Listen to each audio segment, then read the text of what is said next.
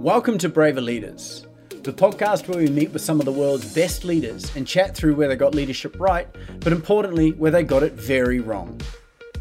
Where they stuffed it up, got reprimanded, suspended, or even fired, and all the gory details that go with it. Each week, we'll meet with a new leader, hear their trials, tribulations, and what they have learned from their experiences. Leadership isn't always pretty, is it? But by being vulnerable and talking about our shortcomings, you can grow the empathy within your team and show your team that you're worthy of their trust. So buckle up and let's get ready to hear what it takes to be a braver leader.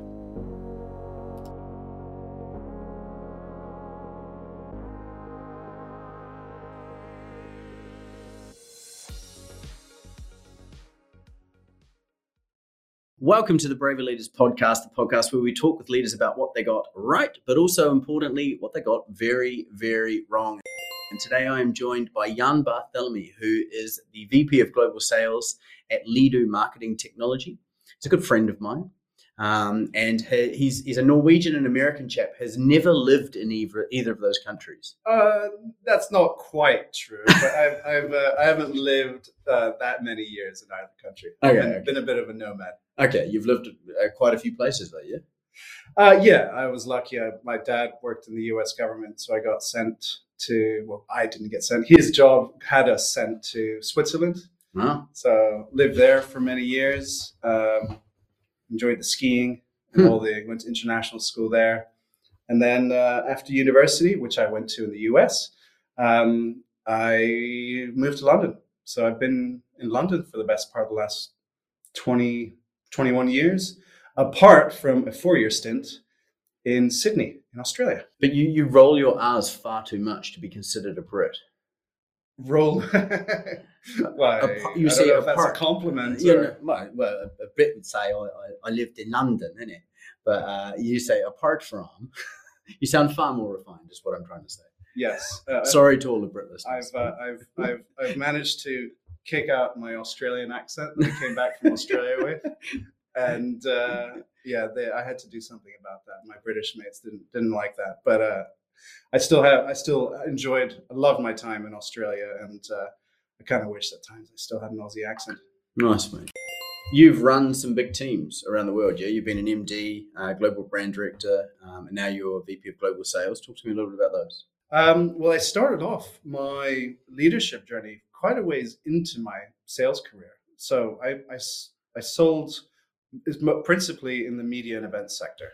So I started off doing the sort of crashing the phones back in 2001, selling high value directory advertising, doing the ad sales piece. And then I fell into the events sector because I joined a publisher that was running publications specific to the conference and events industry. And so from there, I thought, I quite like this. I think it's kind of ideal for me. I love being the person in the middle, facilitating conversation.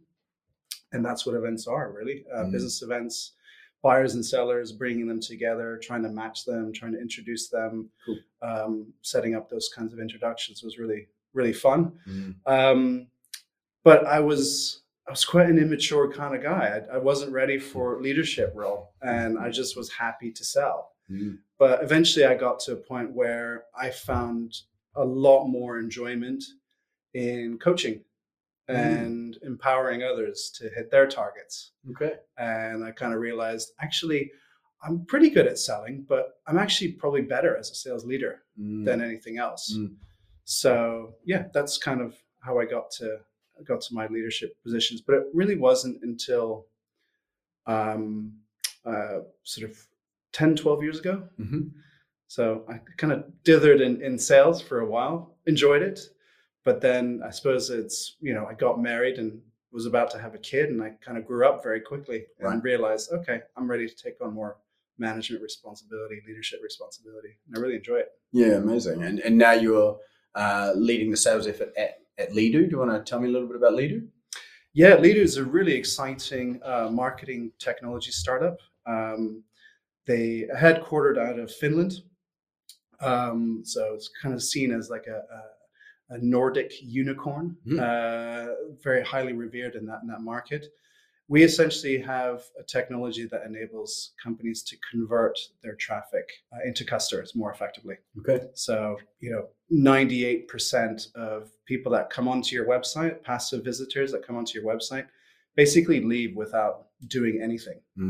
And so you're investing all this money trying to drive that traffic to your website, and then leaving your site without doing anything. So our tools enable that activation and those conversational tools to engage people, which eventually should hopefully turn them either into customers or at least into leads. And then you can get a better understanding of also who's on your website, like how you track the effectiveness of your marketing and that kind of thing. So yeah, it's a really exciting company, great technology. It's only 3 years old, but they've grown really fast. It started off in our founder's bedroom and grown to a business of about 80 across obviously Finland, Sweden, the UK, and also Spain. So my role is to lead our sales efforts across the entire business. You mentioned that it's growing quickly, and I think that's what we want to try and focus on a bit today is talking about the growing pains of these scale ups, essentially, isn't it? And I know you've seen that firsthand. I can't comment on Leadoo, but let's chat about it. I know you and I have seen it firsthand in some companies we've worked in together. And I think that's it's an interesting topic to dive into, isn't it? About the growing pains we see across businesses when they're trying to reach that unicorn or that bigger size, basically. Yeah. Absolutely. I think it's a transitional process that a lot of businesses struggle with. Technology startups struggle with. You start off basically selling your solution to kind of anybody that's going to buy it from you. But then soon you realize that that's probably not the most sustainable way to operate, because in so doing, you'd kind of determine that maybe these customers aren't the right customers for us, and they're not going to enable us to grow. We're spending a lot of time with them, and that's one example. I think also it's a mentality shift. Say a bit more about that. Well, the mentality shift, I think it's if you want to become a scale up, you need to act like a scale up. It's like you putting your big boy pants on, and your customers have higher expectations. If they want to stay with you for a longer period of time and build that partnership. I think you need to evolve how you sell the solution and be a lot more consultative. You need to build, particularly in the technology space, you have some understanding of what the market needs. We're on a mission to help activate, qualify and convert website traffic. But what does that mean? It means some different things to different organizations. So we can go about making assumptions about what our customers need, but ultimately we've got a critical stage now. We've got about 800 customers globally, which is a really nice size to be at. But now we need to really get that feedback from them. Like, what do you guys need? Where do you want us to go in terms of our own development of our technology? We have our own ideas, but ultimately we need to build this business around your needs. And then eventually that will help us to grow and scale. And I think that requires a different level of maturity in the business, maybe a little bit of eating humble pie. I was going to say, like, that's quite almost a vulnerable position to put yourself in, isn't it? And there's probably a reluctance from people, especially if it's been built out of your bedroom, because it's yours, right? Like it's uniquely yours, and you're putting yourself in this position of kind of what's wrong with it. Yeah. Right. Absolutely. And I think, I think our founder's going through that now. Yeah, sure. But he's an incredibly impressive guy. He works at a different pace than anybody else. I think, like most founders, hyper innovative people. Works insane hours. But he has a strong human element to him where he doesn't expect everybody else to be as passionate about the company as he is. I think that's one of the first transitions a lot of founders, have to make. It's just realize that they're employing people, and people are, whilst they're going to be passionate and want to get on a really interesting journey and adventure, they also have a life outside. and the founders tend not to. So I think that's the big difference, is that in that transition. And yeah, they need to be vulnerable to the idea that actually this business now isn't really mine. It's other people's. Yeah. It's yours. It's the employees. It's the customers. And that's a lot of letting go. I was actually doing some work on this last week, where founding energy it's so important to to the success of the business as it grows, right? And the ability, as you say, to let go and really make sure that there's kind of clean, productive energy throughout the business is so important. And I think that's going back to the original kind of the question, the topic of growing pains. It's probably the most important thing up front, isn't it? Is how's the founder going to react to letting go a little more, and how do we? Is there a position in the company for the founder, or is it CEO? Is it something else? And if not, how do we handle that? Because a lot of the time there isn't, right? Like they do end up stepping out and doing something else, or selling their shares, or whatever. But it's one of the most important things, I think, up front to handle. Yeah.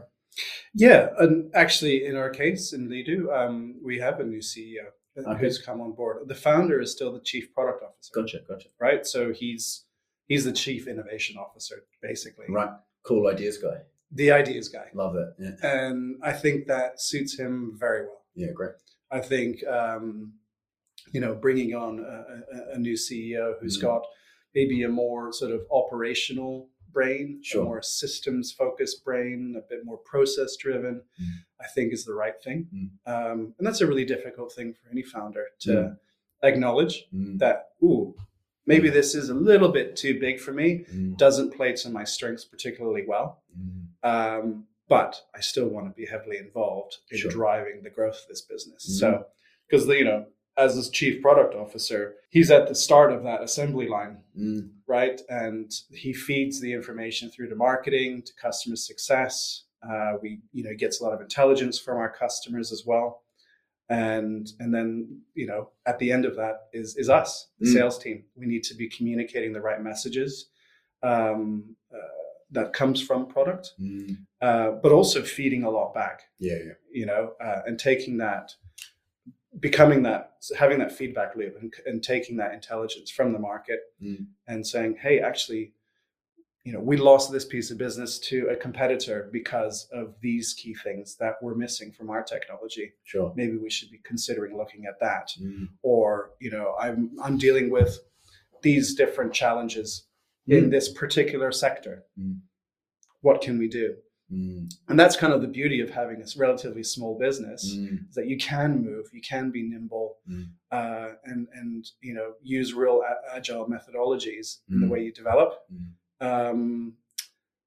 So that's fun, and that's what I really like. And I think that's the big difference with the journey I've been on, I suppose, in the last 4.5 years or so, since I transitioned from a media and events career into a technology career, marketing technology career. I worked in my own teams quite autonomously, but within larger corporate structures, and things move at a snail's pace by comparison. And so there's a side to me sometimes I want to slow down. Like you're used to working at a certain pace, but sometimes you just have to enjoy the fact that you're kind of moving at a lightning speed. But I suppose where I'm trying to impact now with this current startup to scale up process is to bring in, not slow things down, but make sure that we're keeping up with that pace in a way that is still sustainable, and we've got the right systems and processes in place. And our teams are also empowered with the knowledge and know-how. Yeah. And I think that's, I'm cognizant we've dived straight into, the nitty gritty around growing pains. I do want to come back to all of the stuff ups you've made in your career, because, I'm sure you're not squeaky clean. But just on that point, I think accelerating, because startups do move at a mile a minute, right? They're fast. And accelerating or decelerating is probably one of the growing pains as well, isn't it? And figuring out what's our new pace, because we move at this new rate. We move at this rate. We're a fun, young, nimble startup.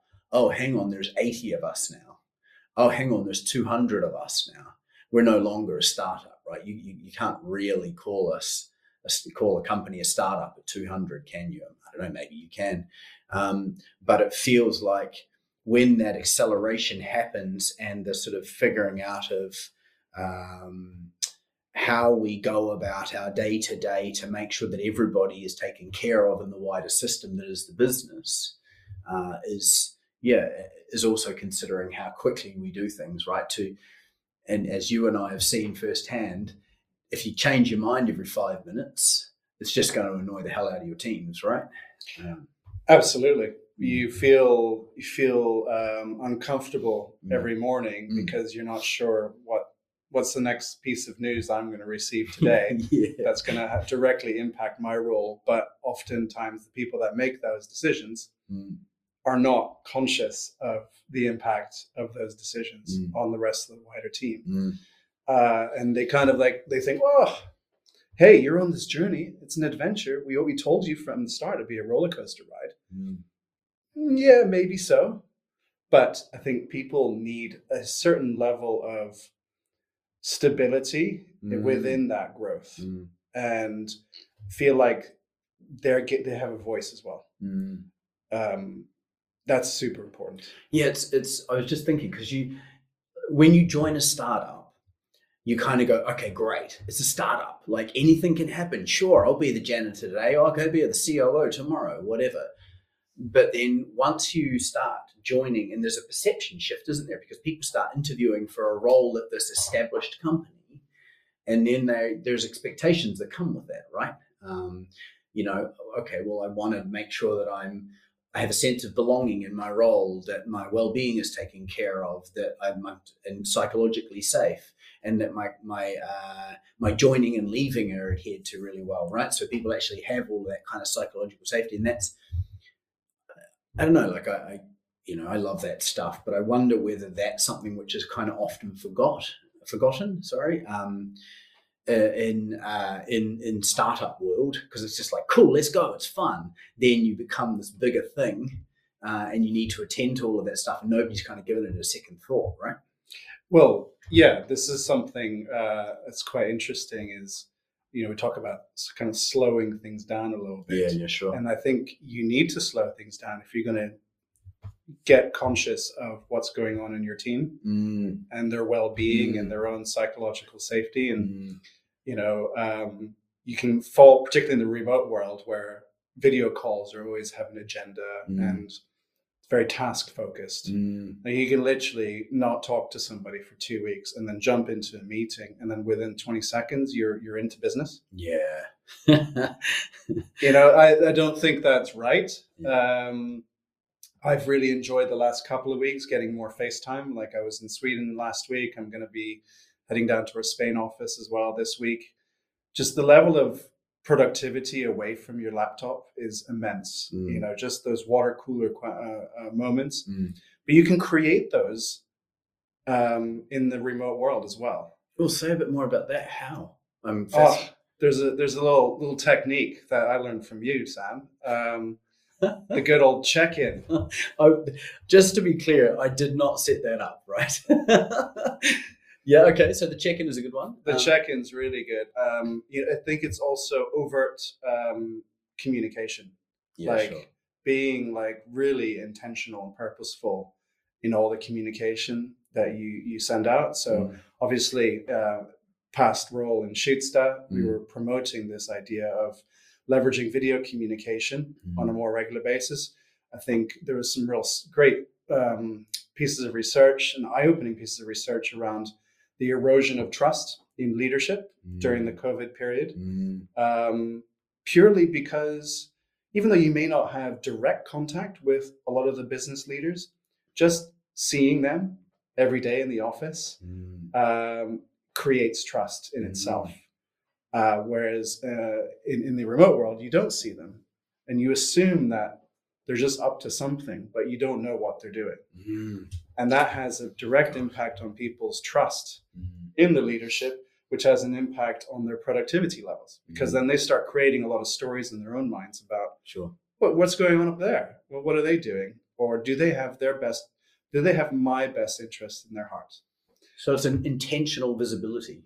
Absolutely. Intentional Okay. communication, intentional visibility, taking a breath. When you have a meeting, let's go around, let's have a chat. What's going on in people's lives? Or even having dedicated meetings that don't involve talking shop. Yeah, I love that. So actually talking about us as a unit, or not even talking about that, just having a catch up, right? Yeah. So the agenda for this meeting is not a meeting. Yeah, exactly. It's almost like getting the temperature of the room. Sure. And that's a great analogy. Yeah, just really understanding. And it's also just acknowledging what is going well and what's not, and giving people the space to be open about that kind of stuff. Love that. We've touched on the founder's place, and we've also talked about the pace of the business and kind of addressing that. So I'm wondering, what are you in your experience, what are the growing pains do you see in these scale ups? Going from startup to scale up, what stands out in your mind as like we need to address that when we're scaling, or companies need to address that when they're scaling? Well, we touched on this a little bit in that people's well-being, their learning and development, having clear programs in place for that. I think having a real structured onboarding program, and investing a lot more in your staff. I think that's the big thing. You kind of, when you're a startup, it's just exciting to be involved and you're on this journey. You don't really have to think too much about the day-to-day like growth of your team. You're kind of taking that kind of for granted. From a sales perspective, it's about trying to create a much more predictable revenue operation. Yeah, I think startups are awful at forecasting. Well, probably with good reason, right? Absolutely. And it's really hard to create a predictable revenue model. But sometimes it may mean missing a quarterly target in order to adjust the business towards accelerating again. Because they're so used to going at 100 miles an hour continually and finding a way to hit their financial targets that they don't want to stop. It's like, well, if we want to achieve, 4 times the growth that we're currently getting, we may need to kind of take one quick step back in order to take 4 forward. Yeah. So it's realigning the business around that pause. Hey, that's such an important point, and it's one that almost no teams are willing to take. No CEO, very few CEOs are willing to go, let's just stop everything for a minute and have a think about it, because especially when you see, what comes with the scale up is investment. Yeah. And with the investment comes investors, and those people want to know how their money is going to perform, right? And I see this, of course, there's an important focus on that, but I think the point you make about how are we going to treat our people? How are we going to actually make sure that they stick around and they have a pleasurable working experience? Because, people spend so much time focusing on how much money we're going to make and how many customers we're going to get, that they forget about the people who are actually winning the customers and making the money.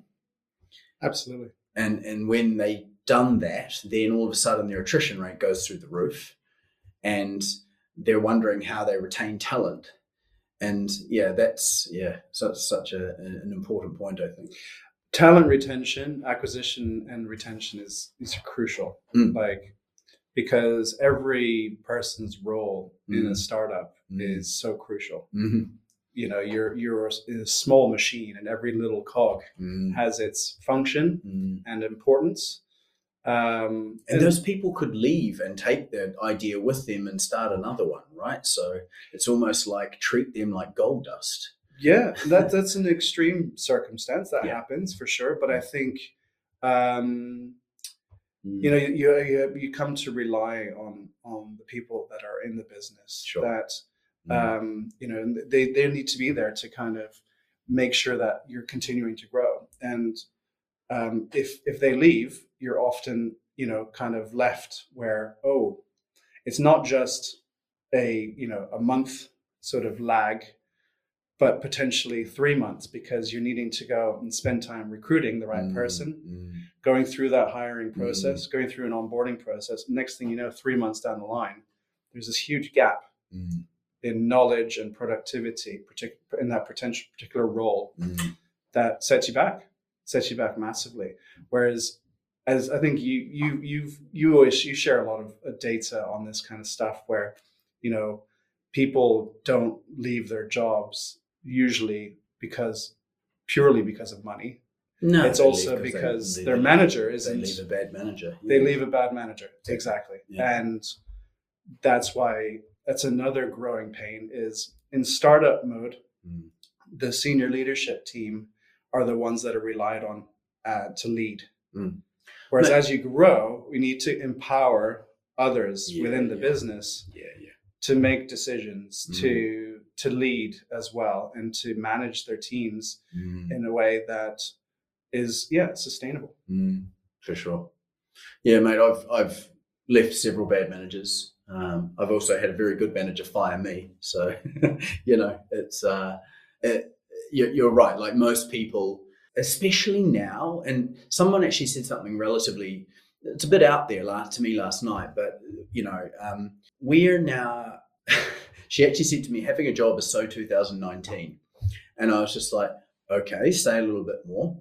And what she meant by that was not that it's not good to have a job, is that we're now in a place in the world where everybody was forced to stay at home for a long period of time and reevaluate their life, right? The lockdowns put a lot of things into a different perspective for people. And we've reached this place, I think, where we need to look at how we partner with our team members rather than, hey, you work for me. It's how do we partner together to get you everything you want and I get everything I want. That's the tone I set from the first interview. Love that. It's similar to like a meeting with a potential customer. Like, I'm here to establish whether we're the right fit for you, but also really important that we establish whether you guys are the right fit for us as well. And in the hiring process, I want to have an interaction with them. I don't want it to be a one-way, me questioning them and then them answering. They're pre-qualifying us as much as we're pre-qualifying them. And so being vulnerable in that space and being open to that, it is about demonstrating that we're creating an experience and that they can determine a lot of what they do. I more or less tell them, whilst you're reporting to me, you're basically my boss. I'm here to serve you. I'm here to make sure that you are happy and that you are excelling in your role. And if that's the case, then the wider business, achieves its goals. Should we talk about you? Haven't we been talking about me? We've talked today? A little bit about you, but what I want to know is, let's start with the fun one. So what's the most fun you've had in a role? I think it was when I was running marketing technology events in Australia. We had a lot of fun because we got the chance to run these really snazzy events for CMOs and heads of digital in these 5-star resort hotels in the Gold Coast. Not too shabby, hey? Basically, we'd have a room of, say, 100 CMOs from various brands, and then we funded the event through sponsorship. So a lot of the technology providers, they would pay, obviously, to have access to these people, and we do be a 3-day event. Half the time would be a lot of content, conference and great keynote speakers. But then the other half of the time it would be networking. So some facilitated networking, speed meetings and the like, but a lot of it was activity based. So we go karting, we do barbecue school. Of course, you got to do barbecue school in Australia, right? Barbecue school. Yes, we call it barbecue school. Or play poker, or it's just basically getting people to have conversations. Very cool. And I really enjoyed. There's an incredible inherent passion in what they do, and working in the technology space. I've got to say, we had a lot of fun. It's a lot of hard work. With any events are incredibly difficult and stressful, but I loved building conversations and facilitating business, and a lot of that was done at 1 o'clock in the morning, drinking espresso martinis at the bar. So that was fun. Didn't feel too good the next day when I had to get on stage and MC the conference, but apart from that, I'd say that's definitely the most fun. Cool, nice one. All right, so let's flip that. What's the biggest mistake you've made and the lesson you learned as a result? It's a really weird one. I can't put my finger on one specific mistake, but I'd say a couple of overarching themes that I've learned a lot from. When I first came into the working world, being Generation X, your boss was like, whatever they told you to do, you would do. Like there was no two-way conversation like there is today. And so when I became a boss, hey, you gotta do what I'm saying, and I kind of, the authority got to my head. Sure. In a really bad way. And it was weird because it was kind of counter my actual personality. But I felt like I had to act a certain way. Because I'm in a management position and these people report into me. So you do what I do, and you do as I say, and that's the way it is. And I'm going to go and make myself a cup of coffee because I can just hang out and do my thing. Wasn't maybe that extreme, but I think it was a big learning experience to understand that it's a more collaborative relationship that's required, and I'm a much better boss for it. Much more myself. I have more of a sense of humor. I don't take things too seriously. And for me, just that idea of working for them more than them working for me, that's a philosophy. That's key. Another mistake I made is recruiting salespeople. It's a bizarre thing. I was always much better at recruiting outside of my core expertise because I could actually see what I needed more than sales. I think I got a little bit too emotionally vested in bringing salespeople in, so I got that wrong quite a lot. And whereas with if I was recruiting for marketing roles or operational roles, I was really clear. I was much more scientific. I knew exactly what I needed. So I think the lesson in recruitment is even if you think you know exactly what you want and what you need, it isn't always necessarily the case. You need to be getting multiple opinions on that.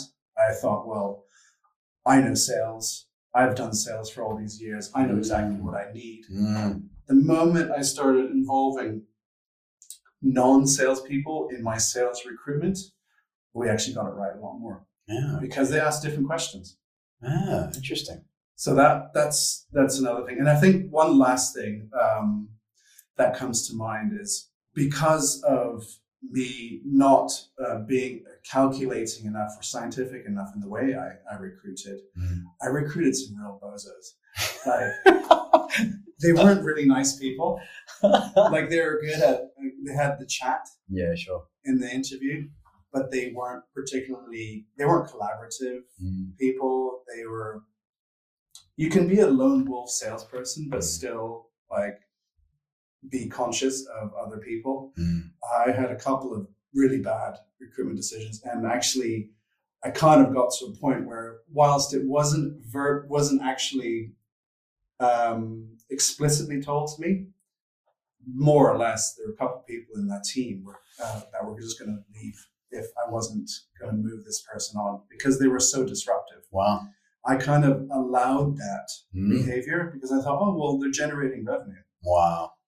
That's the most important thing, right? It's kind of like the Netflix put it really well, right? There's no room here for brilliant jerks, I think is what they say, right? Yes. So we don't care how much you sell.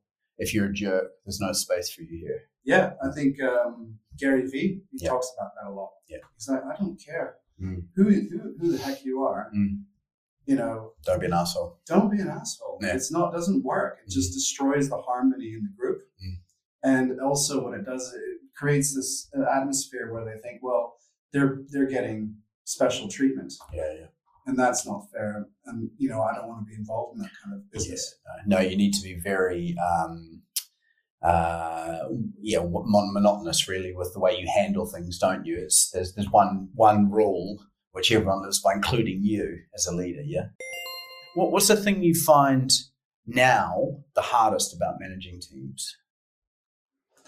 Well, I'd say in my current role, it's the being remote. But there's kind of like, that's just the reality. You know, even with my team in the UK, I'm based in the UK, but we're principally remote. And you have to be a lot more organized and systematic. You can't be off the cuff like you can potentially in face-to-face environments. I find that really challenging. I love being face-to-face. I'm a hyper extroverted kind of guy. I feed off energy of people. I can absolutely attest to that. Yes. A good friend of ours is even higher up on the extroverted scale. Oh my God. Mr. Baz Deans. Bless him. I love that guy. Probably the best leader I've ever had, by the way. If anybody hasn't heard this podcast, go listen to him. What a character. He's an absolute character. And he's a very good leader, isn't he? What is it you think that he personifies that makes him such a good leader? And we'll come back to what you were answering. Oh, well, he personifies vulnerability. Yeah, that's true. Just a natural excitement and energy and thirst for life and a genuine empathy for people. Like, I've never come across it. Yeah, no. Like someone who's both.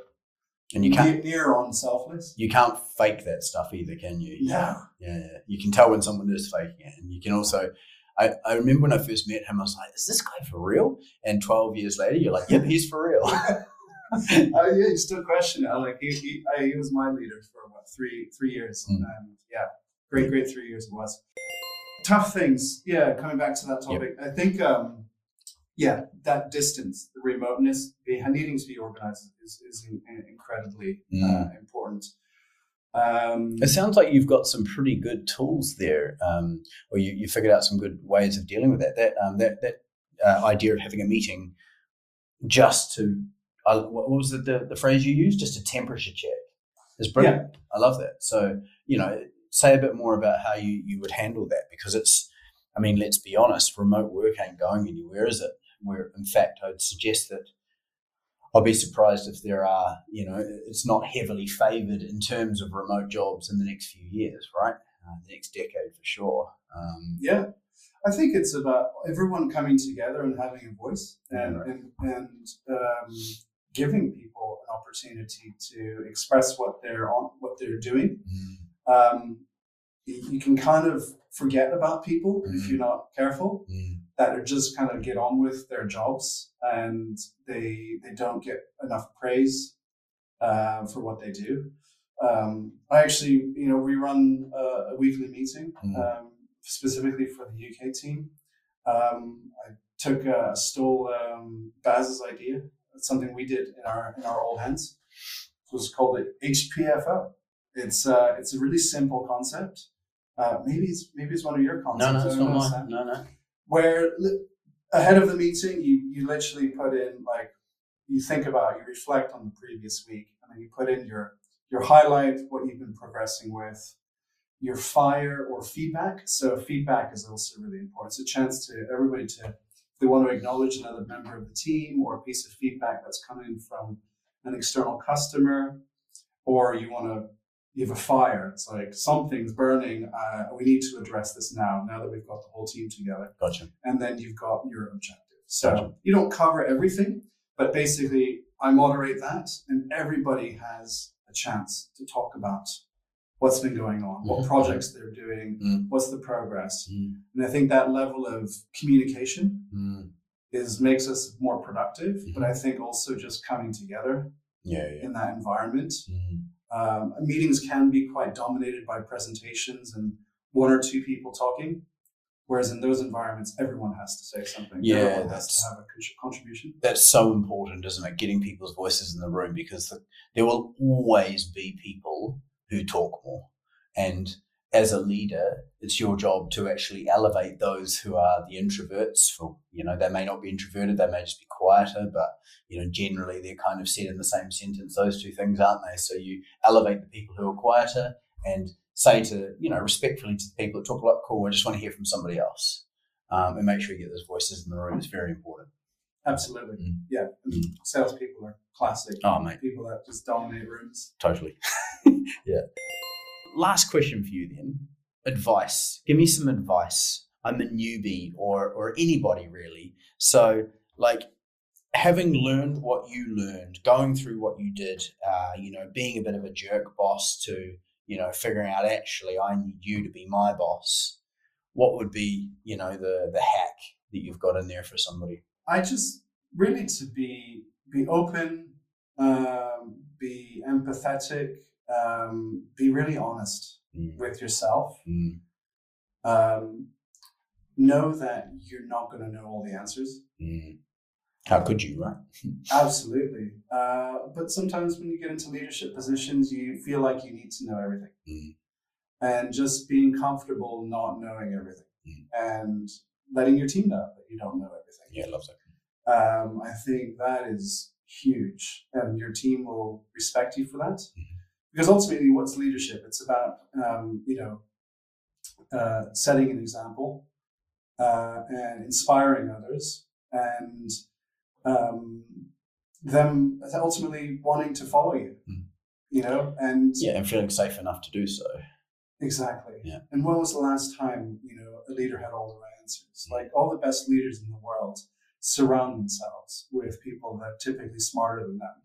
I love being the dumbest guy in the room. I want to be the dumbest guy in the room. Not necessarily dumb. Obviously, you're not today. I'm not dumb. Yeah. I won't comment on that. I'll just leave that one where it is. Yeah, leave that hanging there. But surround yourself with people that are smarter than you, that are ambitious, that have their own drive and desire to develop, and just facilitate, help make that happen. And when that happens, then you're going to produce really good results as a business. Awesome. Mate, thank you very much. Thank you. Pleasure. And thanks for having me on. Yeah, of course. And we'll do so again. Because I reckon you and I could probably talk for probably another couple of hours. So we'll get you on to discuss another topic down the track a little bit. But yeah, thank you again for joining us. Thanks for having me, Sam. All good. Thanks for tuning in to Braver Leaders, the podcast where we discuss with leaders where they got leadership right, but also where they got it very, very wrong. If you'd like to know more, visit us on braverleaders.com, or you can email us directly on team@braverleaders.com. Stay tuned and we'll see you very, very soon.